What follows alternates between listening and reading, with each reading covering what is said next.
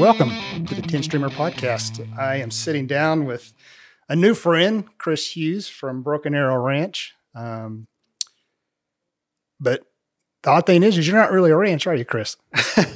No, I guess not. We are a ranch, but we're not a ranch. So there is a Broken Arrow Ranch that's our residence, and where I live with my father and brothers and sisters and all of our kids. But really, the way that our business works is we pull that mic up to you a little bit. Yeah, sure.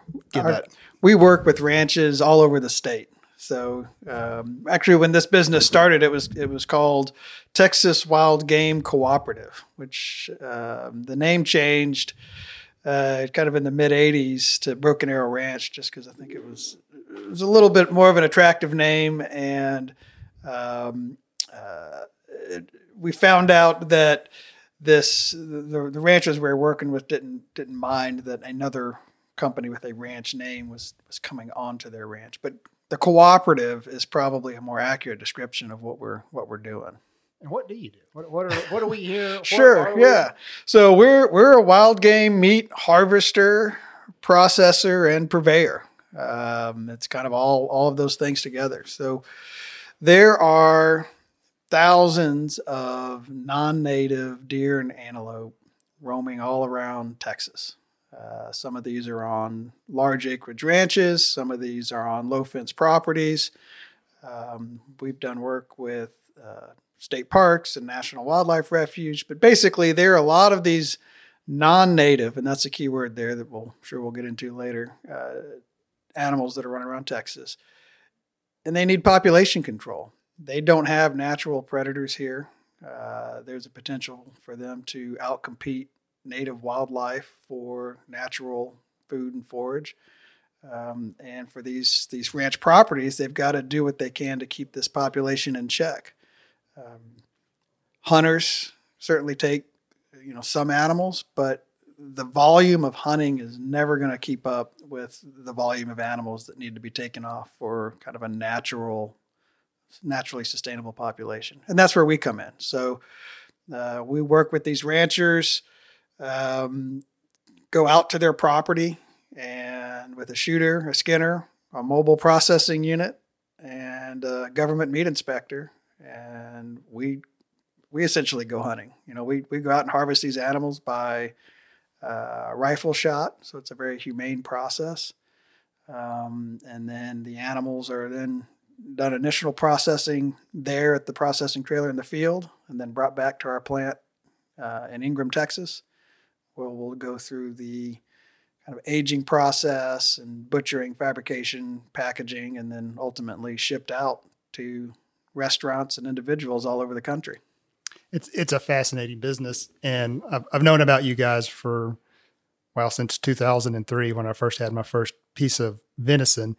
And I don't know if a lot of people know, but you cannot sell, when you have venison in a restaurant, it is not native. You cannot sell whitetail mule deer. It's against the law. Right. And so what we're looking at is exotics. And I reached out. So Chris and I have spent some time together now, and I've interviewed him for a previous story. And what we're doing with this podcast is this is going to be a story on the Texas Monthly website. And whenever I do these, I usually interview someone over the phone, and I'm like, let's turn these into podcasts. And our previous podcasts have been with the photographers I work with, good friends. But this is the first episode where we're sitting down with someone I'm doing a story on that we've spent some time together. We spent all day last week together, all day Thursday, rode around to pick up, kind of got to know each other. And so this Chris and I'll be talking about some stories that we've already talked about. We'll be rehashing some things, but they're a fascinating business. And when did y'all start? What year was that? This was started in 1983, founded by my father, Mike Hughes. So the backstory on that is that he had a long career, or a successful career as a commercial diver offshore. And that company did well, grew to an international publicly traded company, and then basically got to a point where he needed to step out of the day-to-day of that operation and moved out here to the Texas Hill Country. He'd already had some property out here. So mom and dad loaded up the kids, and we came out here. And being a serial entrepreneur, was always kind of looking for the next thing to do. And in his world travels, had seen venison as a popular menu item on restaurants all over the world, but in the United States, it was essentially non-existent in the early 80s. And what venison there was all imported venison. There was no domestic source of venison. Where did that come from? New Zealand. New Zealand's the world's largest producer of venison. I mean, they're the 800-pound gorilla in the industry, and they produce a good product, but it's an imported product. So he saw this as kind of a gap, in the marketplace, and also moving out here, there was a lot of concern around these non-native deer outcompeting the native deer. And it turns out there's a lot of truth to that. It's probably a little more academic than it is practical, because we've certainly seen both whitetail populations, native whitetail populations, and exotic populations grow. But there's always a limit to everything. So he went about saying, well, here's a potential food source or potential venison source with these non-native deer and antelope. Here's a potential marketplace in all of these restaurants that would like to have domestic venison. And he set off down the road trying to figure out how to make it work. And one of the first things that he discovered was that, there were no laws and rules that would allow a business like this to exist. But there really weren't any rules or laws that would prohibit it from existing. So he started working with the Texas legislature to get some of these regulations put into place that would provide a framework, not only for himself, but also for, he wanted to have these regulations in place because he knew that if he started this business, others would come behind him and try to do similar things. And he wanted to make sure that everything was going to be on the up and up and done well, done right, and not destroy the industry just because you got a bad actor in the arena. So one of the first things that happened was, I guess he went to the USDA, and we can really get into the weeds of regulatory meat laws, but we won't go there. But suffice it to say that the USDA does not inspect venison when he asked them about doing it, because it's not named in the Federal Meat Act. If it's not inspected by USDA, it falls under FDA. If you go to the FDA, they're going to tell you they're not an inspection agency. As long as you don't hear from them, life's fine. You've probably done everything right. You haven't got anybody sick. So he kept exploring a little bit more. And what he found was that it came down to municipal laws. From a local health inspection standpoint, if you're at a restaurant, the local health guy is going to go and see, and on the rule books, it says it needs to come from an approved source, which just means it has to be inspected in some way, shape, or form by a government agency. So he started working with Texas Department of Ag. And they say that, well, we don't inspect wildlife. Wildlife is native game. That's like the whitetail deer and mule deer and things like that. The exotics had no classification at that time. They were brought here into Texas in the 30s. Populations grew. They continued to be imported in this area, and populations growing on ranches. But they just in the eyes of the law, they had no existence. And so he said the inspection agency said, we don't inspect wildlife. We only inspect livestock. So he went to the Texas legislature and started talking with Jim Hightower, and then ultimately with Rick Perry. Rick Perry. This is my favorite part of the story, because Rick Perry, who was a freshman Democrat representative at that time. Yeah, I love that. and talked with them to introduce a bill that they supported that would classify these exotics as livestock. and it went through and it passed. And that's essentially what gave property owners rights and ownership of the animals, of these exotic animals that were on their property, and it gave them the right to buy, sell, trade, essentially do whatever they wanted with these animals. And it also opened the door up for these animals to be inspected for meat, and that was really the key start to this whole business. What year was that bill? I don't know exactly what year that bill, but it would have been early 80s. It would have been, this was started in 83. And so this is when a lot of this was happening. So it was probably around that kind of 1982, 1983 timeframe. Were you living here in Ingram at that time? We were. What were you doing in 1983? I think, let's see, in 1983, I think I was in first grade. So a lot of this was happening without my awareness. Yeah. I was buying a skateboard and trying to figure out how to skateboard in Snyder, Texas.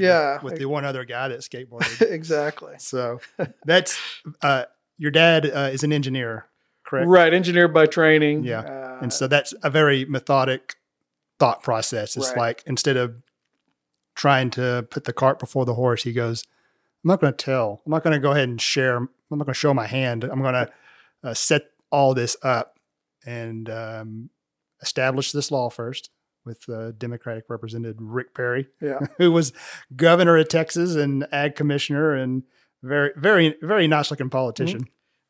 Well, and he wasn't necessarily keeping it a secret what he wanted to do.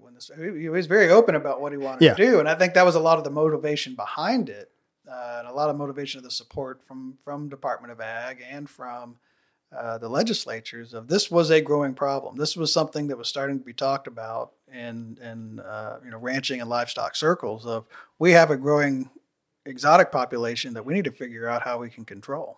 So he was sharing with them that he was looking at ultimately doing a meat, because it seemed like we talked about in our very, very first interview a couple of years ago for another story, was they told him he needed to have, the USDA said he needed to have a place to inspect it. Mm-hmm. And then he built the trailer and they're like, what?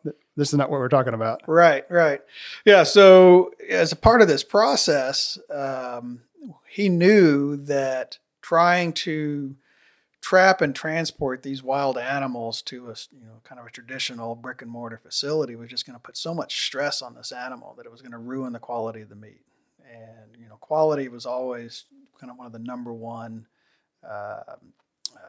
motivators, or at least factors that we wanted to get out of this product. We knew that if this was going to be successful, it had to be a high quality product, especially for the restaurants we were going to target, high end restaurants.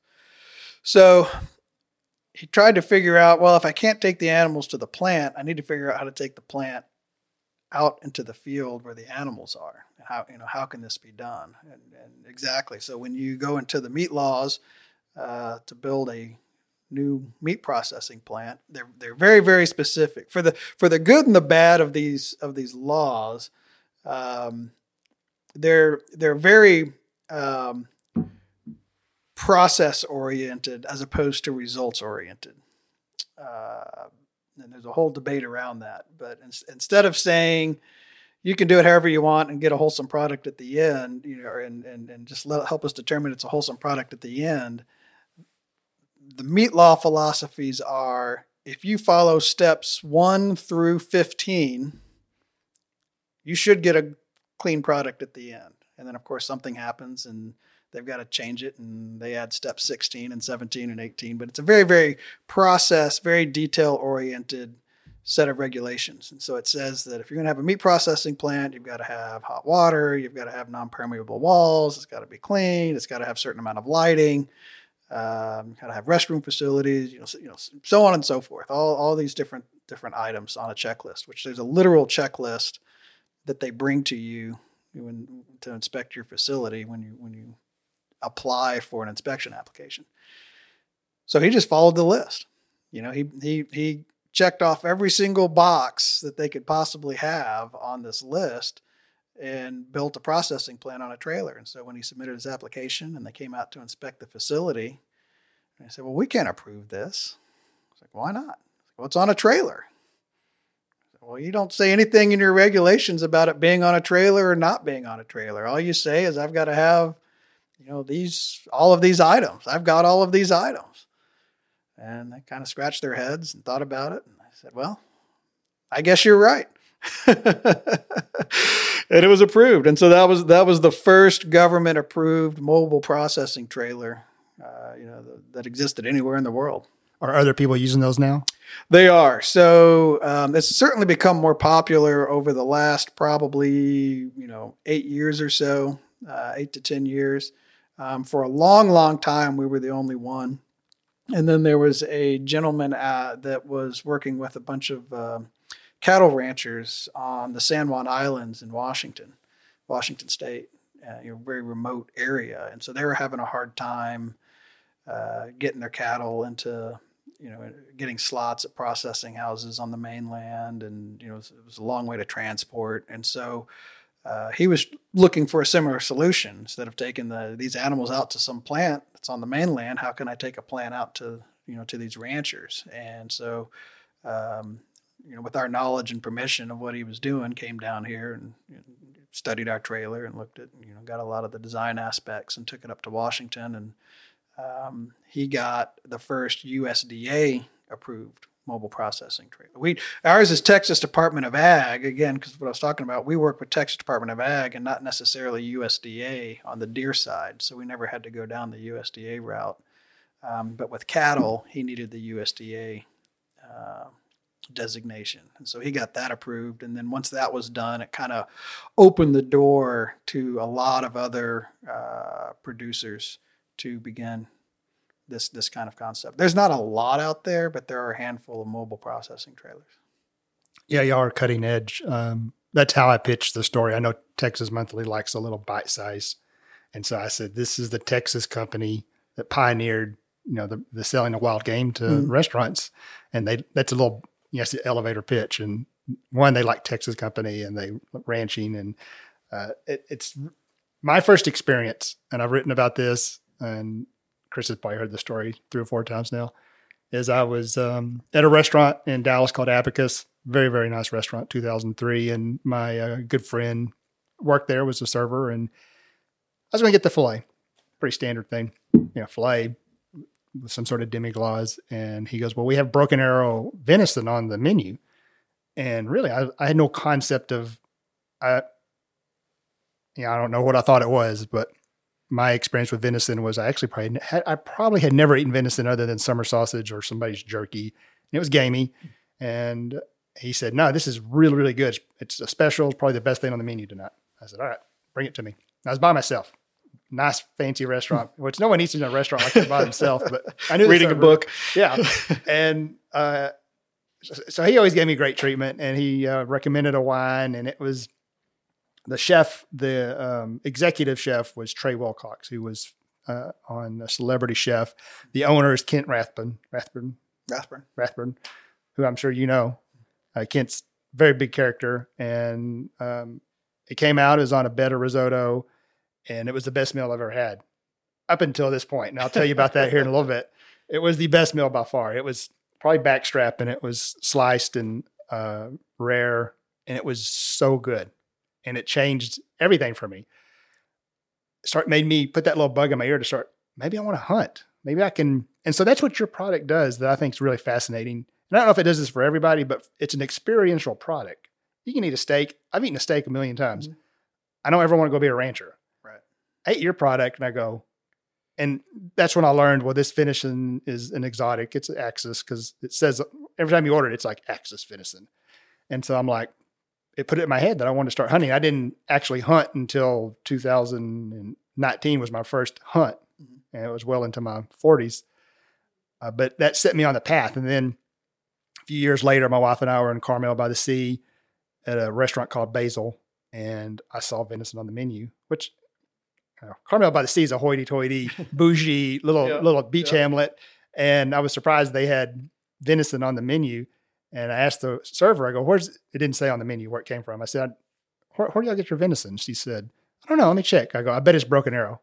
She goes back to the chef and comes back. She goes, how'd you know that? I go, I just know. I've been, I don't want to say I'm a fanboy of the company, but it's such an interesting process. And in this world where everything is digital, we've got AI coming, you're a very analog operation. Right. Yeah. There's a lot of this that's still very much done by hand. You'll never be replaced by AI. Ever. Well, I feel pretty comfortable about that, and even with the remote workplace concept, it doesn't work. We've got to be here physically, hands on, touching this product. It's a very tangible thing. It's a very physical thing.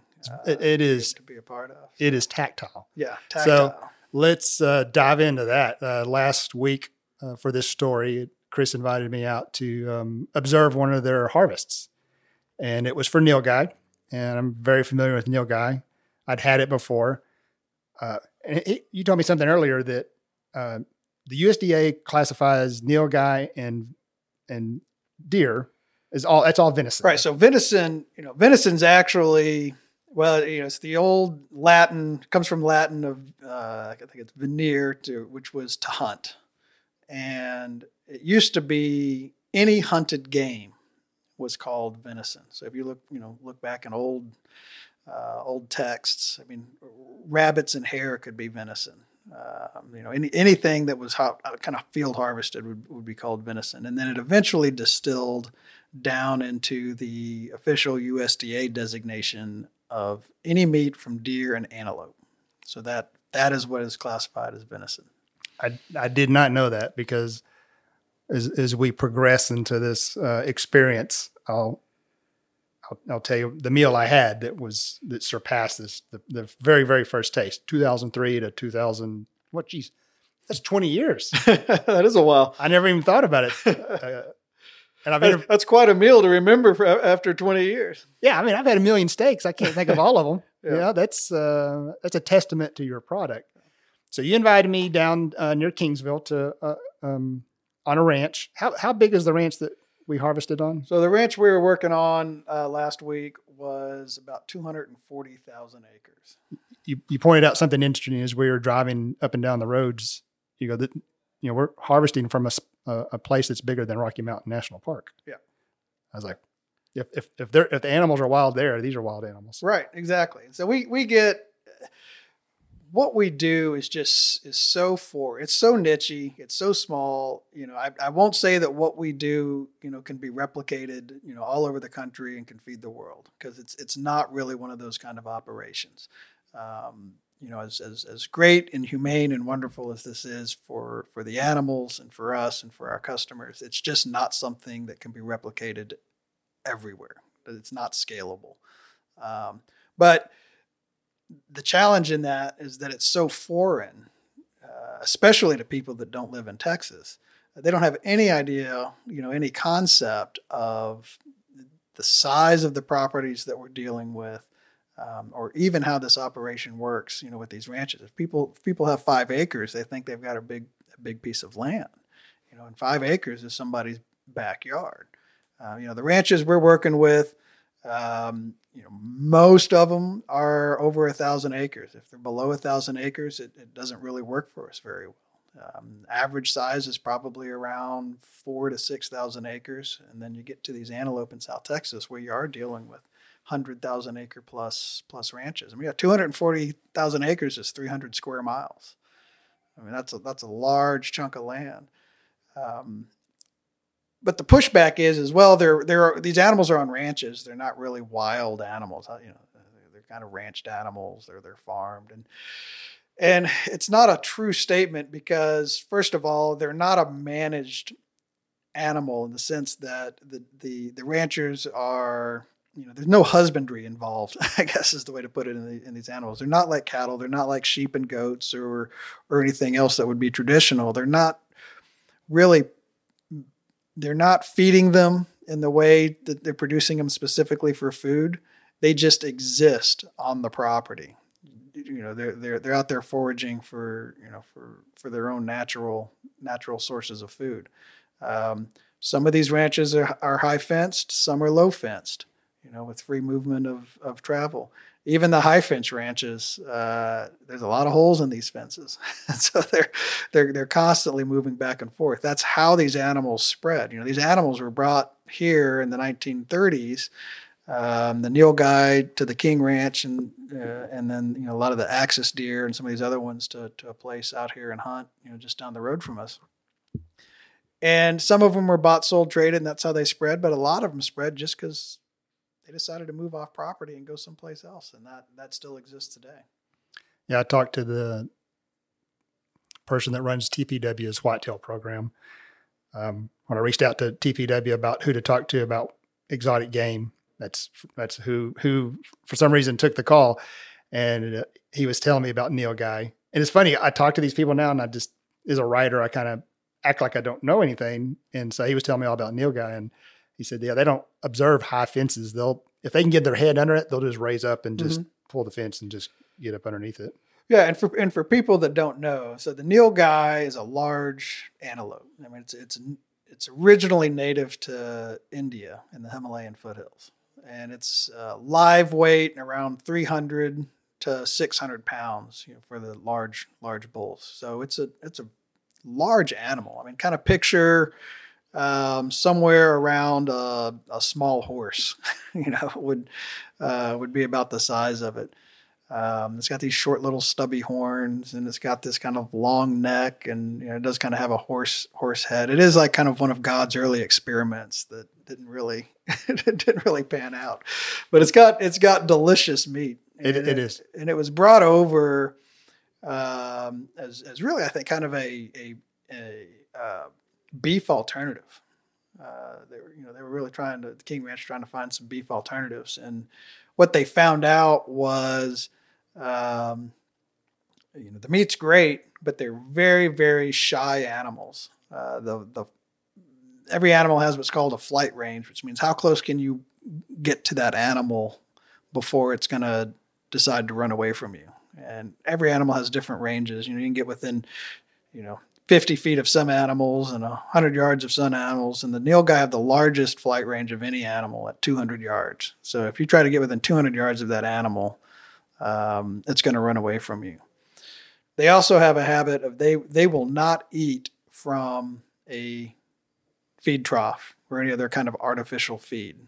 That's been something that biologists have been trying to study these animals, and they won't come into any kind of bait stations or lure stations or anything like that. So they're 100% naturally foraging animals. And all of those things combine to make a great wild animal, but a terrible animal to try to domesticate if you were going to use it for a domesticated meat source. And so King Ranch abandoned that project and moved on, but the animals remained, and then their numbers just flourished down in South Texas. Yeah, they're an amazing looking animal. I always tell people the cows, not so much, but the bulls, a big mature bull, looks like a Dr. Seuss animal. Mm-hmm. Yeah. Big body, little head. They're kind of colored. When you see them cleaned up in a picture, they're colored kind of differently than when you see them in the wild. So since this range is so far, since you can't get in within 200 yards of these animals, you harvest them from helicopters. Right. So we kind of have two different operations. So when we're hunting the deer, what we call kind of a hill country animal. So when we're hunting axis deer, cyca deer, or elk, our primary method is to go to the ranch and drive around the property with the rancher in a vehicle, and we harvest those animals by gunshot at distances of kind of 50 to 200 yards away, and it's almost like imagine kind of a sniper scenario. That's kind of what we're doing there. So it's a little bit slower pace, a little bit more methodical, very, very surgical, and then that's how the animals are harvested. The Neil Guy, because of the size of the property, it says 240,000 acres, but there's probably 3 roads going through the whole thing. It's very hard to get around, and the shyness of the animals. We utilize a helicopter for the Neil Guy harvests, and they're not necessarily spooked by the presence of the helicopter because the helicopter's out there working all the time. They're out there doing game surveys. Helicopters out there rounding up cattle. Just any kind of observations they're doing there. So the presence of the helicopter isn't something that's disturbing to them. It's just about every few weeks we go out there and we have a shooter, sticking out the side of the helicopter, and they identify the animals and harvested again by headshot from a helicopter, which is quite a feat. It is not like what I anticipated. I had read about y'all for like I said, the last 20 years and knew a lot about your business, and the market finally came to me where the story was sellable, where people were interested in something like this. And I envisioned someone wandering, a hill country ranch, like your Axis shooters. And so when you invited me to this helicopter hunt, we drive down to Kingsville and we all stayed in a hotel, me and your crew. And then I followed you out at the crack of dawn to about an hour, 30 minutes from Kingsville, 30 minutes down the road into a ranch, 30 minutes of driving into a ranch, turbines to our left. And that's all that we saw. And then we get there and there's the hum of generators and people getting busy, getting ready to process. You've got the processing trailer set up, and then you've got a walk-in cooler trailer, and we're just waiting on the helicopter to get there, which was something I was looking forward to, being a big helicopter fan. Don't have the sensibility to fly a helicopter myself. Like, it's not in my skill set. I've learned that about me. And the helicopter comes in, and then I guess the guys, because they haul this helicopter here because it's cheaper than flying it, to the ranch. You haul on the back of a pickup. Right. Most people, it's rare, except in South Texas, you see helicopters hauling around on back of trucks all the time, or back of trailers. And so he hauled it to the entrance of the ranch and then flew it, because he said they don't like to pull the helicopter across a bunch of bumpy roads. Flew it in, and then our shooter drives up. And it was almost like the beginning of a movie, the way that all came together. And the shooter's name's Cody. I talked to Cody yesterday. He's going to be in the story. And he gets out of that pickup, and he's just like a ranch cowboy. Yeah. He's got on boots, but there's a stillness to him, kind of an ease of a guy that's about to shoot 40 animals and headshots. Really cool guy. And they fill the helicopter up and come over and talk to us a little bit and load his gun, his AR-15, and they take off. I mean, it was like, he's dangling off the side of this helicopter with his boots, and he's got a net gator over him to kind of protect, I guess, from the elements. And they go off to start finding the guy. Yeah. I mean, that's essentially the process. And I think that highlights also a little bit of what we talked about when we were riding around was, this is not hunting. There's a difference between going on a hunt and hunting culture, which is something that I enjoy and a lot of people enjoy and have experience at, and a harvest. And this is business. We're not a hunting camp where everybody gets to try on their new camo, play with the latest toys, and sitting around the campfire drinking whiskey all night to wake up early in the morning to go hungover and go sit in a blind and kind of glad hand each other, because you're out there and you're trying to go out and get have a good time and get one animal. On a harvest, we're out there to go and get 40, 50 animals, as humanely, as efficiently as possible. Yeah. And, we've got, what do we have out there for the crew? We had 6 guys, they're at the trailer, and 2 guys in the helicopter, and besides us, 2 guys riding around in chase trucks, for moving the animals. So we've got a lot of people that are there, kind of waiting and prepared for this operation to run smoothly. Yeah, we pick these animals up in a flatbed and then haul them to the facility. So the process is they're on the flatbed, 5 or 6 deep, piled up back on this flatbed, and then you hoist them up into the processing unit. And so your first 2 guys skin. So is everybody called a skinner? You're all 4 guys that are in the trailer? They're all called skinners. Yeah. They're all called skinners there. So, right. So they're brought into the trailer. Well, before that, the only item we do in the field. So after the animal's harvested by the helicopter, we do the bleeding and electrostimulation that's there in the field. And so it's not dinner talk. So if you're listening at dinner time, you might pause it. But essentially, we stick a knife to sever the arteries, carotid arteries coming out of the heart, and then we hook up a electrostimulation machine that runs a current through the animal. It causes the muscles to contract, and a lot of the benefit that you get out of that is it squeezes all of the latent blood out of the muscles. So one of the main complaints people have with venison is a gamey flavor. Well, that gamey flavor is really just kind of this irony flavor. And some of that's inherent to the species, and some of that's inherent to the meat. Some of that is the age of the animal. Some of that is how it was harvested and how it was processed. But a lot of it is just the blood that's in the muscles, and it kind of comes back to the proper processing part. So this squeezes the blood out of the muscles, which results in a cleaner tasting venison at the end of the process. It also does some things that help, rapidly move through rigor mortis and helps extend shelf life, and starts, impacting, meat pHs and some, meat sciencey kind of things. But the main benefit is moving that blood out of the muscles. So we'll do that there in the field, and then bring it back to our processing trailer, where it moves in. It does the initial skinning, and then it moves into a second station where it gets, the skinning is finished. It gets eviscerated, basically meaning the intestines come out, and the pluck.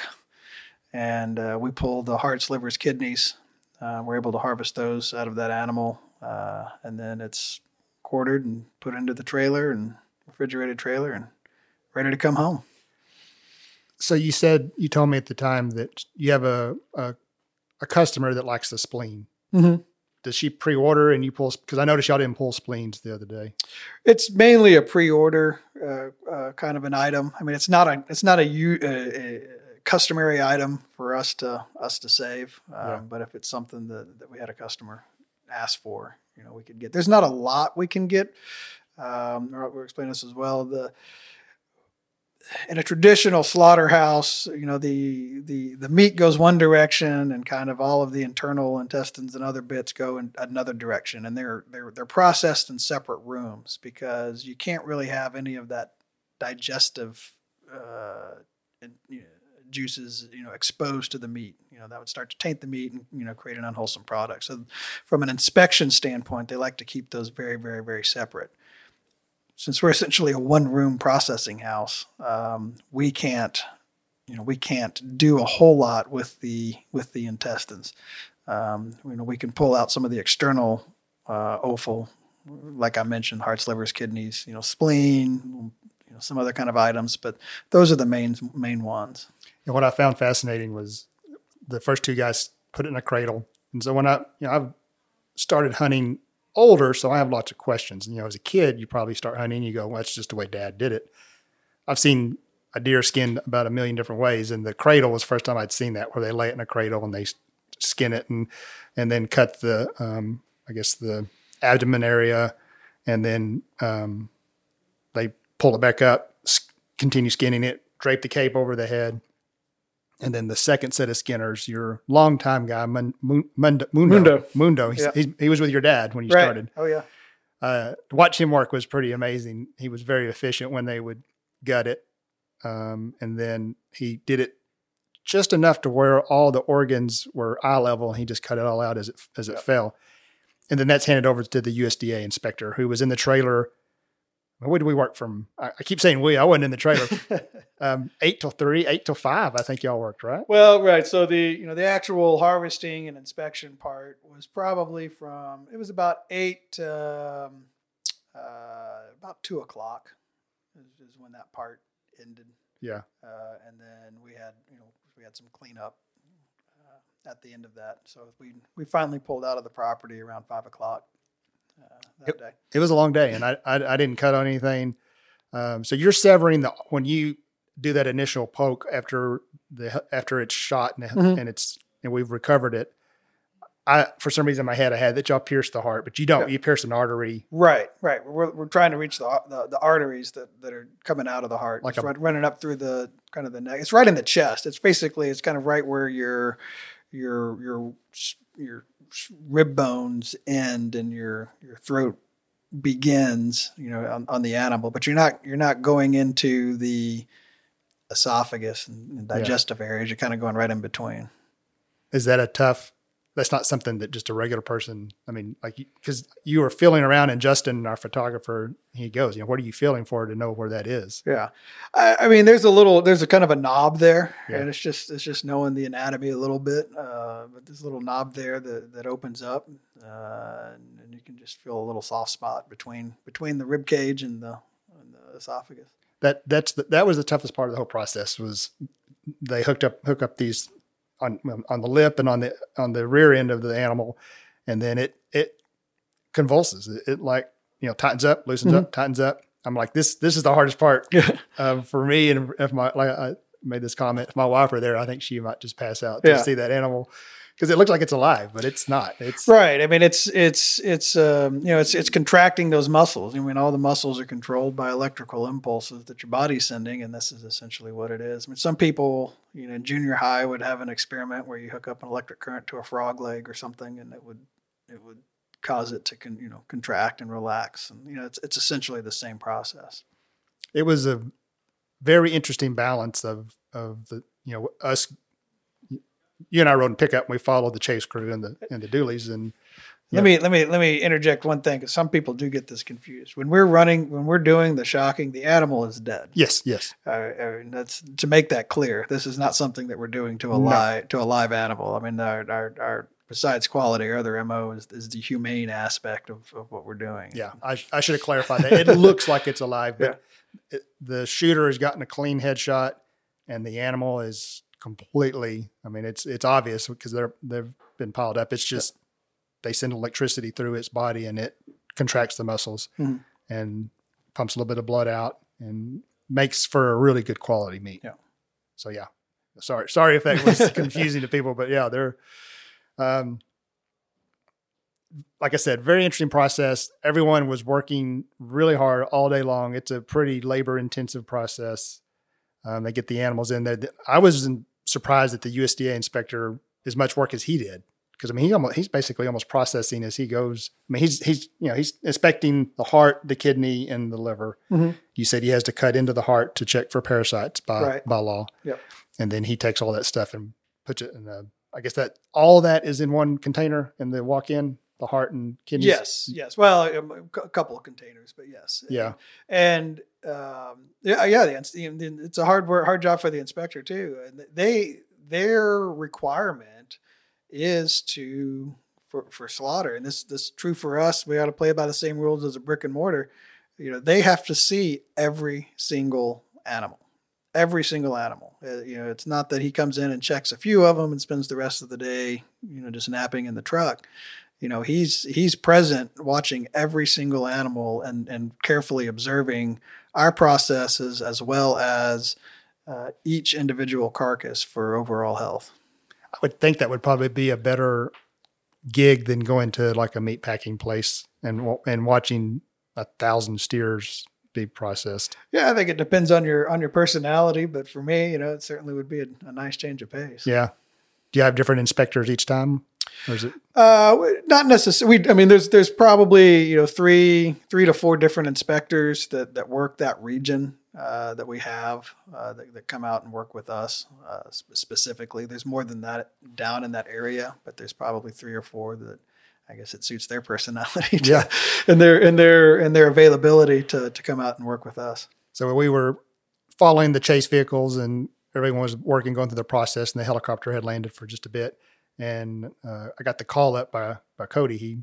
I was videoing the whole process with my phone, just as a writer, I do this just so I have a good memory and can check things out. And he called me over. He goes, "You want to get in the helicopter?" Because we talked about it previously. Mm-hmm.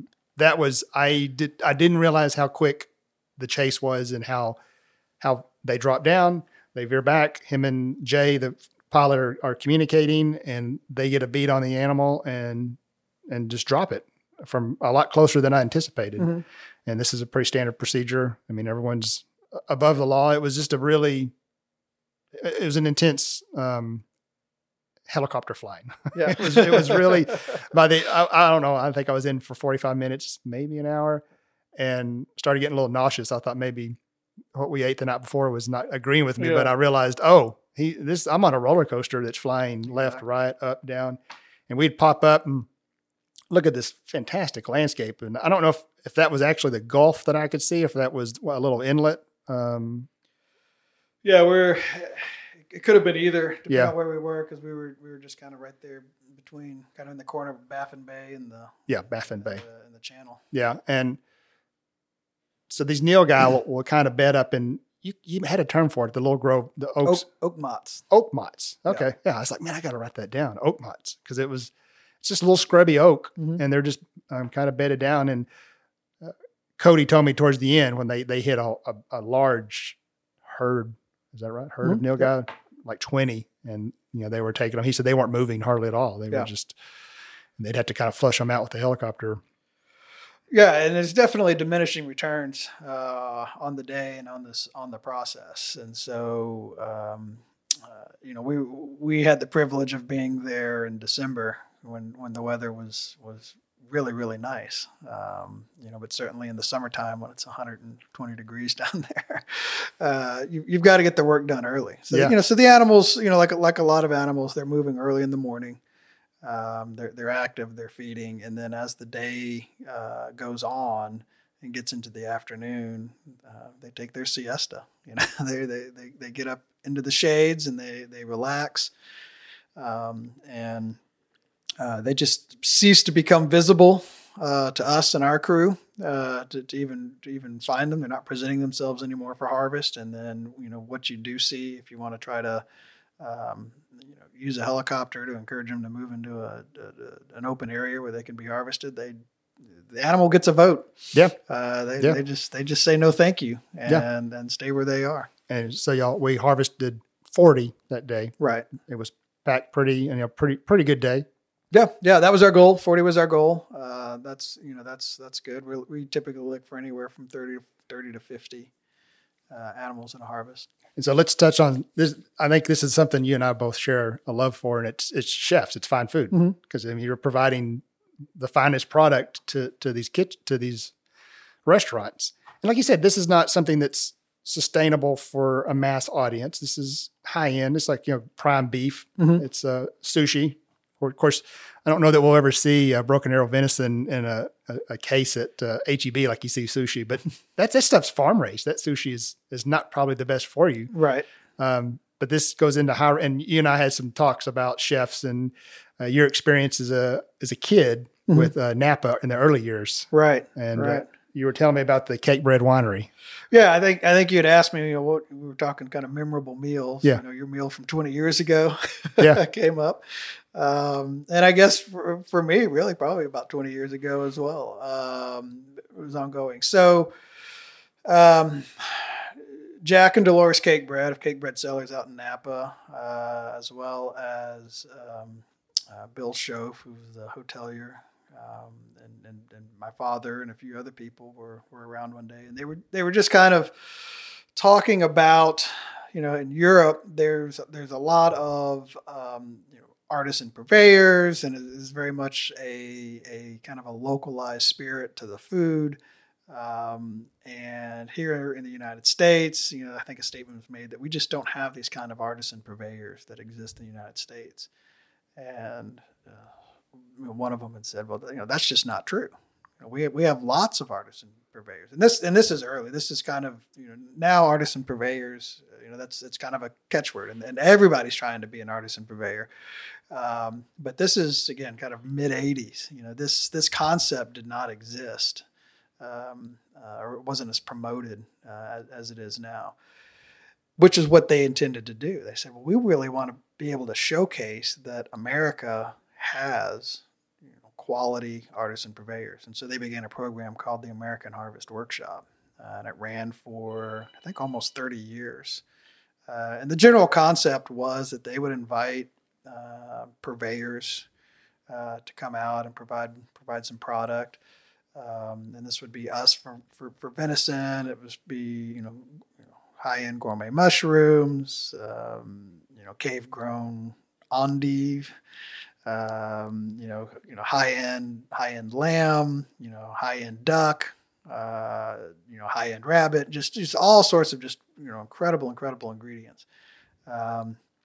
And then they would invite chefs out, usually about 5 or 6 chefs out.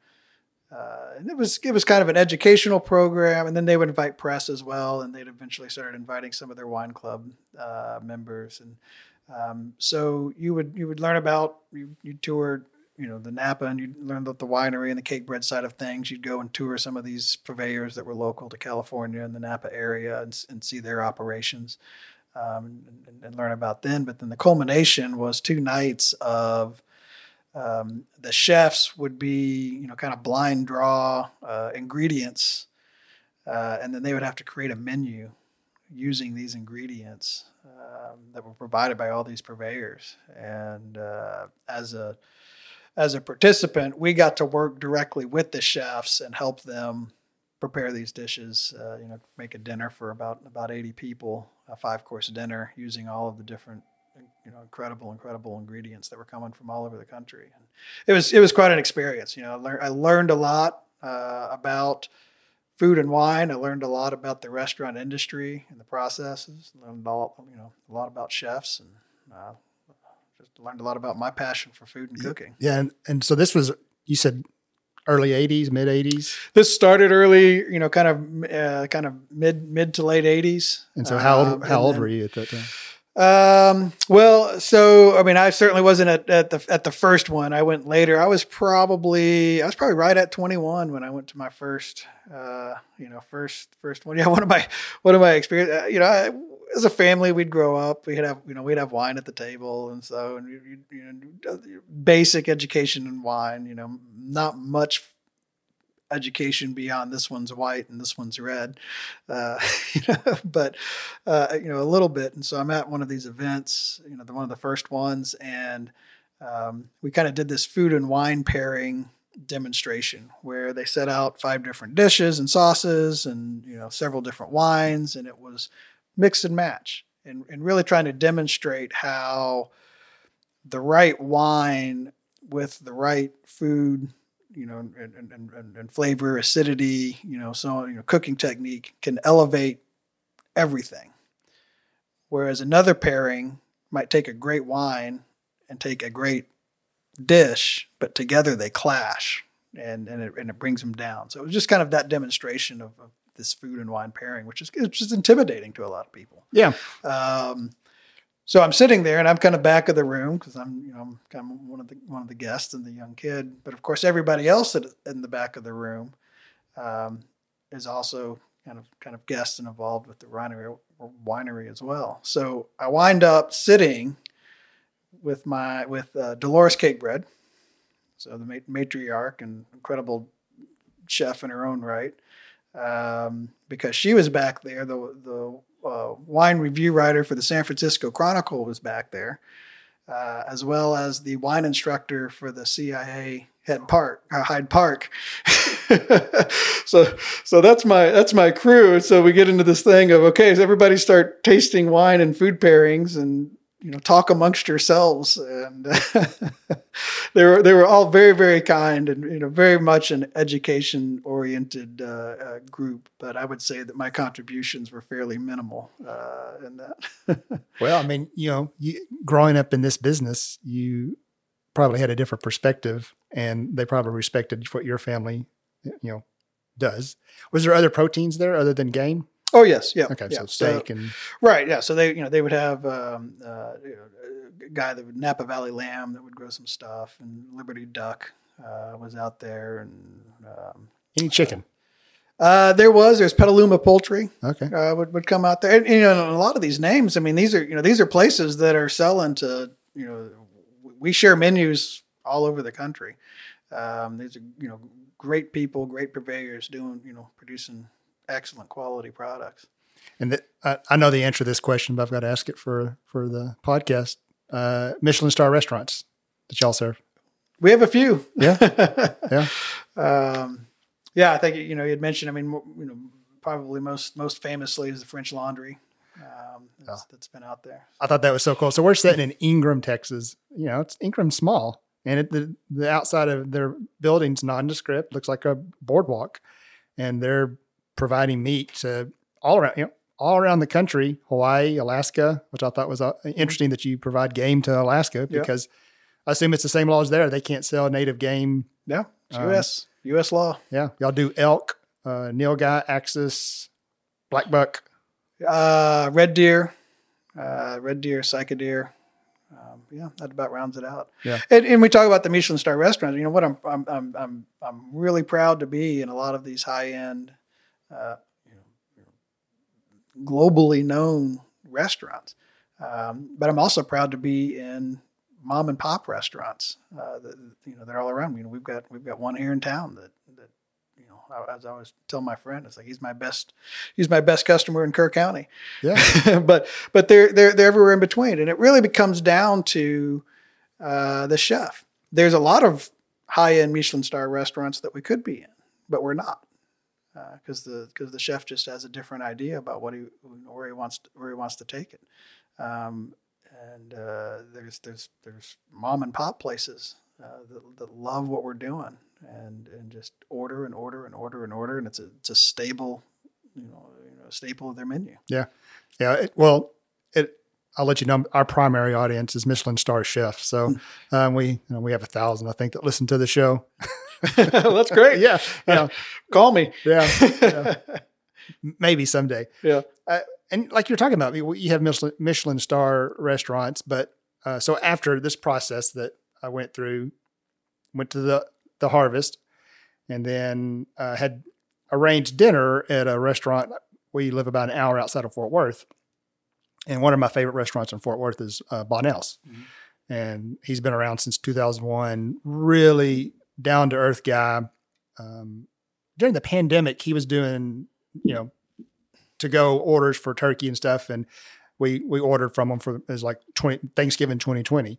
And John was out there hustling, loading cars with turkeys. And in this current era of celebrity chefs, there are a lot of divas, and John Bonnell is a nuts and bolts guy. He is a hunter. And so I had interviewed him for this story and then told him I'd be coming in the restaurant. And he said, well, just let us know 2 weeks out and we'll make sure there's nilgai on the menu. I'm like, okay, well, this is a web story. I'm like not to the point in my career where I'm like comfortable demanding things, but I reached out and he called your guy, Patrick. And Patrick, the executive chef, Kobe Purdue, and he called and ordered tenderloin. And I guess they don't normally order tenderloin because Patrick said something about, he goes, oh, and he goes, well, we've got a rider coming in. He goes, we've got a rider that is meeting Chris out at the rent. And he goes, what's the same guy? Yeah. And so we go in, and I wasn't sure if John had gotten the email, so I wasn't even sure if nilgai was going to be on the menu. It was Saturday after the Harvest on Thursday, and my wife and I go in. We do a 5 o'clock, so it'd be early enough that wasn't any distractions. And they seat us, and no one's made any mention about, oh, well, Mr. Weaver, you're here, which I'm not expecting that, but I don't know if I've been acknowledged. I don't know if they're actually serving nilgai. And I hear it on the special. I hear someone order it, and it's funny. The table behind us, the server tells them about nilgai, or she says South Texas antelope, and then she leaves them and they talk amongst themselves, and I'm listening. And he's spouting all these things about what South Texas antelope are. And I'm like, man, I want to go there and sit down and talk to him. And I think she was vegetarian and she didn't get it, and he ordered steak or something. I don't know. But I was like, as the writer, I was trying to soak in what other people's perspective are of South Texas antelope. And so waiter comes by, and the chef had sent out a carpaccio. And I noticed on the menu that it was venison carpaccio. So I assumed it was axis. And so we have some nilgai carpaccio. And I was like, well, it says venison. So that clears that up. Right. Venison is basically wild game. And we see it both ways on menus. It's just kind of up to the chef's discretion. Some chefs are more comfortable putting venison on the menu, or their diners. Antelope's an interesting word. Some of these guys, if it's venison, they'll be okay with it. If it says antelope, it scares them away. Other customer groups, if they see antelope, it's an attraction. So it's just kind of the chefs knowing their own customer bases. Well, you think antelope and you think a white meat, raw, not good. But I've had lamb tartare. Yep. in Nashville. And I told my father-in-law, who's a voracious eater and an adventuresome eater like me, he goes, I don't know if I'd eat raw lamb. It was amazing. Yeah. So my wife got the elk, which came from, is it Comanche Meats? Is that a competitor? Comanche?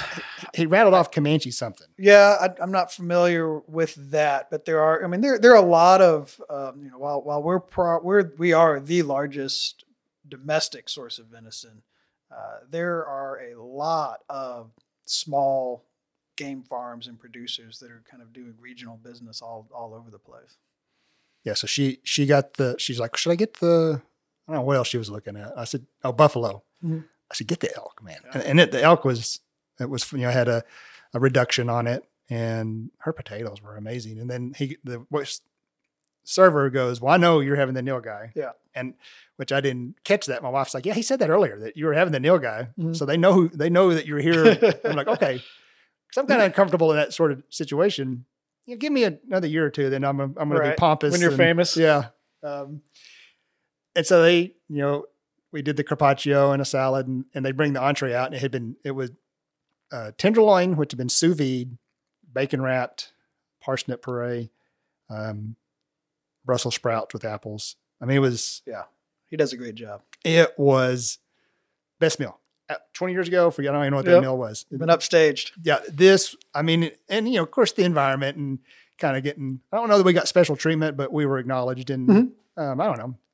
The chef came out, Kobe, and talked. And he comes out because I'd asked the waiter a couple of questions about the elk. I said, was the elk broken arrow? Because I only eat broken arrow meat. I don't know if you know that. I demand this. This is in my rider. And he said, no, it comes from Comanche. Mm-hmm. And I didn't really understand if that was the company or if it came from actual Comanche, Texas. Might have been something from Razor up in Comanche. And the executive chef comes out and he's got a meat eater hat on. I don't know if he put that on for me, but he and I bonded over hunting and chatted a little bit about the meat being sous vide and then reverse seared. Yeah. So now we're getting into deep food nerd Sure. talk. Yeah, that's great. That's exactly how you should do it. Yeah. Too. And we finished off with dessert. The manager came over and talked to us, and it's a fantastic meal. Yeah, it's a great place. Wine, we had wine. I mean, we were out of there though. We were home by 8:00. It's like an old person evening, and that's what Bunnell's is so understated. You drive up and it just looks like a regular old, it's like a windmill, and it's right off of a highway, and it's not noisy. It's not a interstate. It's just like I think it's 183. And then you walk in and it's just that first little bar area is, spectacular. It's just got a great vibe. And John's got the seats all kind of partitioned with these little framed out. But I think that speaks to John and his personality. It's very, very, very humble, but high quality inside. Yeah. And I've reached out to some other chefs and but John was immediately jumped on an interview but some of your early adopters, and we'll wrap this up because you've got to get back to work and I've got to drive to Big Spring, Texas. Yep. Dean Ferry. Mm-hmm. Yep. Stephen Piles. Yep. And Robert Del Grande. Yeah. Yeah. That's like the Mount Rushmore of Southwest cuisine. Well, it's really, I think it was very symbiotic. At the time that Dad was starting the company up in the early 80s, that was when those chefs were up and coming, and it was starting the Southwest cuisine. Mark Miller as well, out of New Mexico, was part of that. And,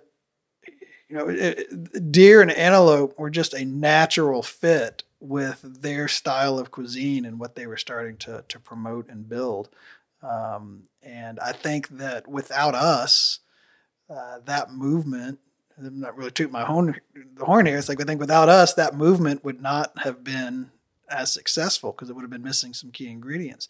And likewise, without them and that Southwest food movement, I don't think we would have been as successful either. It really gave certainly an outlet for what we were doing as well as, just kind of giving us the bona fides of who we are and what we're about. Yeah. Apparently they have a band, Fearing, Piles, and they're all great musicians. Are they really? I didn't realize that.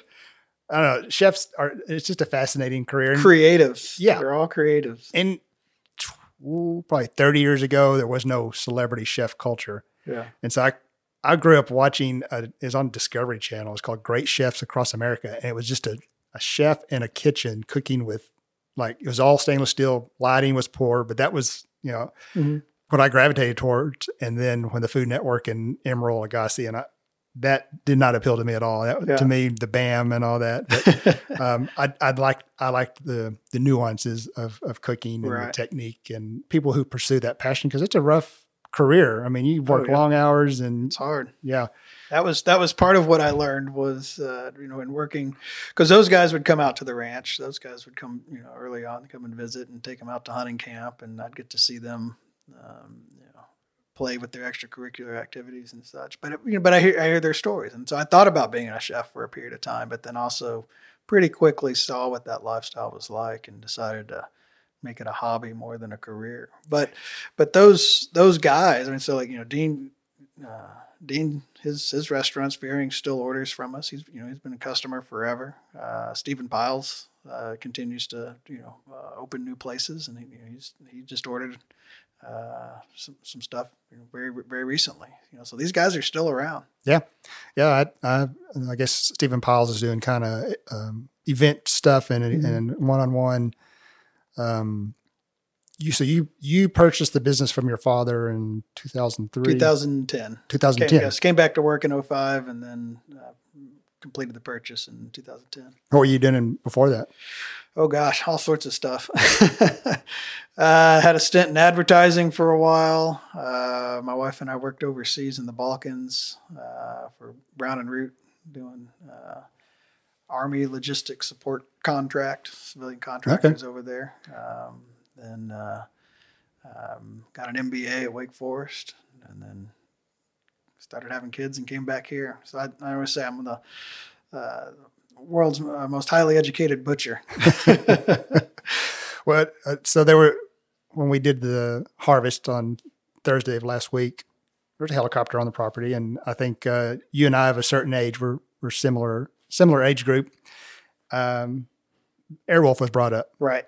And so I did a little research on you, and I don't know if this is a true story, but when I pulled up the IMBA on Airwolf, it says that you were a stunt double for Jan Michael Vincent. Is that a true story? That's completely false. Okay, you're probably too young. Yeah, I don't think I'd have made that. It'd have been fun.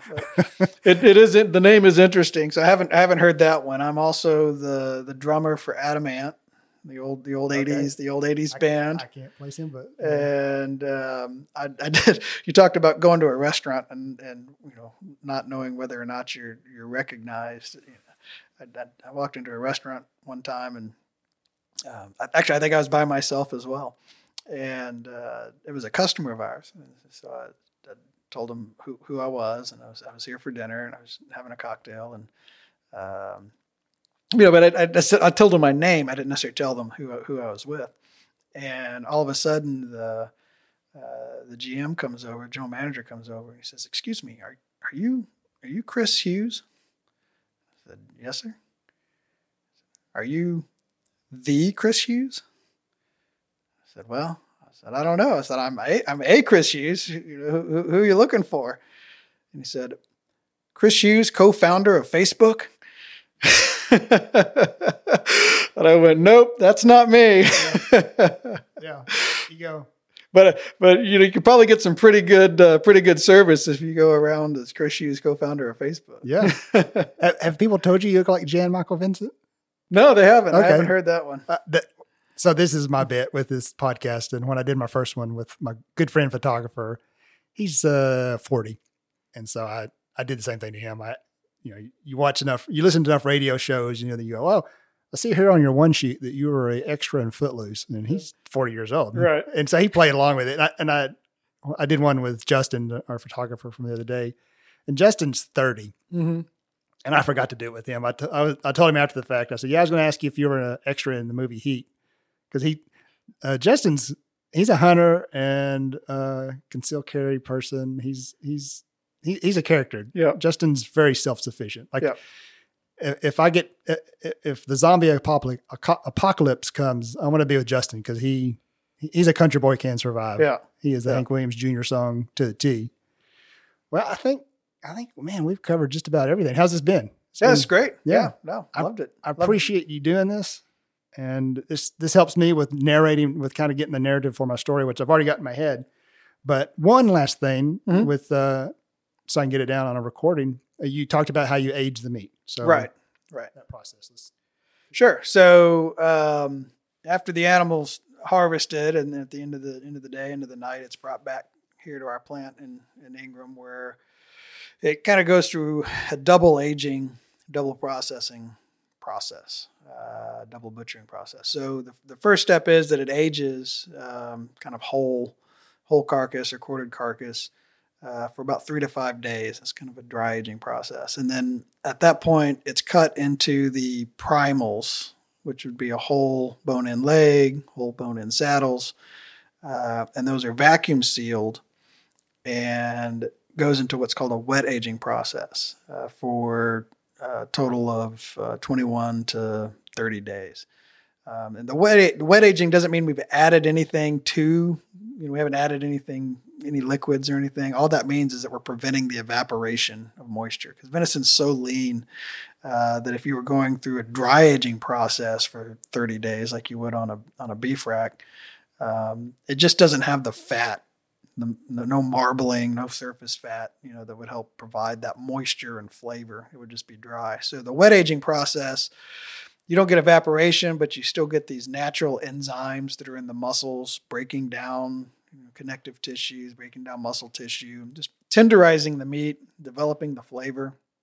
And then we'll sell those whole primals to restaurants, kind of once they've gone through in the middle of the aging process, and they'll do the butchering on their end. And then once the aging process is done, anything that's not sold as fresh, we bring back into our meat room where we'll bone it out to the individual muscle cuts, package it, freeze it, because at that point it's a fully aged product. So all of our frozen products are fully aged product. It's kind of like climbing up this mountain of quality. You go, and then once you reach the top of the mountain, you start going down the other side. And so we try to stop it, right there at that peak of quality. Freeze the product, and then that's what gets sold out to restaurants and individuals. Yep. That was the most surprising thing I learned starting hunting late. I reached out to you for the story of the processing, because you guys are experts on processing. And I reached out to Jesse Griffiths and everyone that said, if we could let the animal sit for 2 weeks, that's what we do. Mm-hmm. And I naively thought, you want it, as quick as possible. Let's get this thing. Well, you want it gutted as quick as possible. Right. Get the heat out of it. But, you age it like a fine steak, like a good piece of beef. Yeah. Yeah. And meat's more durable than people give it credit for. But it definitely benefits from that aging process. Yeah. Well, this is, I've had these same conversations a couple of times now in pickup and on the first interview. So I appreciate you, sitting down with me and having an official podcast chat. This is hopefully the first of many of these when I do these stories, because I meet some really interesting people. And I feel like after this hits the air, Joe Rogan's going to reach out to you, because this is right up his alley. Sure. Yeah. Yeah. And he was talking the other day about hunting and game and stuff and having venison. And I'm like, I think he probably understands you can't sell native game, but right. I'm like, golly, there's so much in this that he needs to learn and talk to Chris. Yeah. So when I see him down at the coffee shop, put in a good word. Yeah. Put in a good word. Yeah. I do have a restraining order, so I don't know. I think he can take care of himself. That's what's funny, is a guy that tough has a restraining order on someone like me. Yeah. So, but no, it's been a pleasure. I've loved having you out. Yeah. Glad you came on the harvest and out here to the plant and get to show you what we do. Yeah. I got to ride a helicopter, watch animals get skinned. I've learned a lot about. You got a great job. Yeah, about processing. I'm going to hunt the last weekend of whitetail, and I'm going to put some of these, and then we'll get another aoudad for. I talked to you about getting an aoudad, and that was delicious. So you've inspired me to eat all kinds of stuff. Well, it's good. Been great. Pure wild meat. Cleanest meat on the planet. And the Jan Michael Vincent thing was just off the top of my head. But now as I sit here and look at you, that's funny. You do look like Jan Michael Vincent. You ever seen the movie Hooper? It's the gray hair coming in, I think is what you're saying. It's the smile. Have you ever seen the movie Hooper? Hooper. No, I don't think I've seen that one. So that's after Smoking the Bandit. It's got Burt Reynolds. It's about stuntmen. If you ever remember the show The Fall Guy.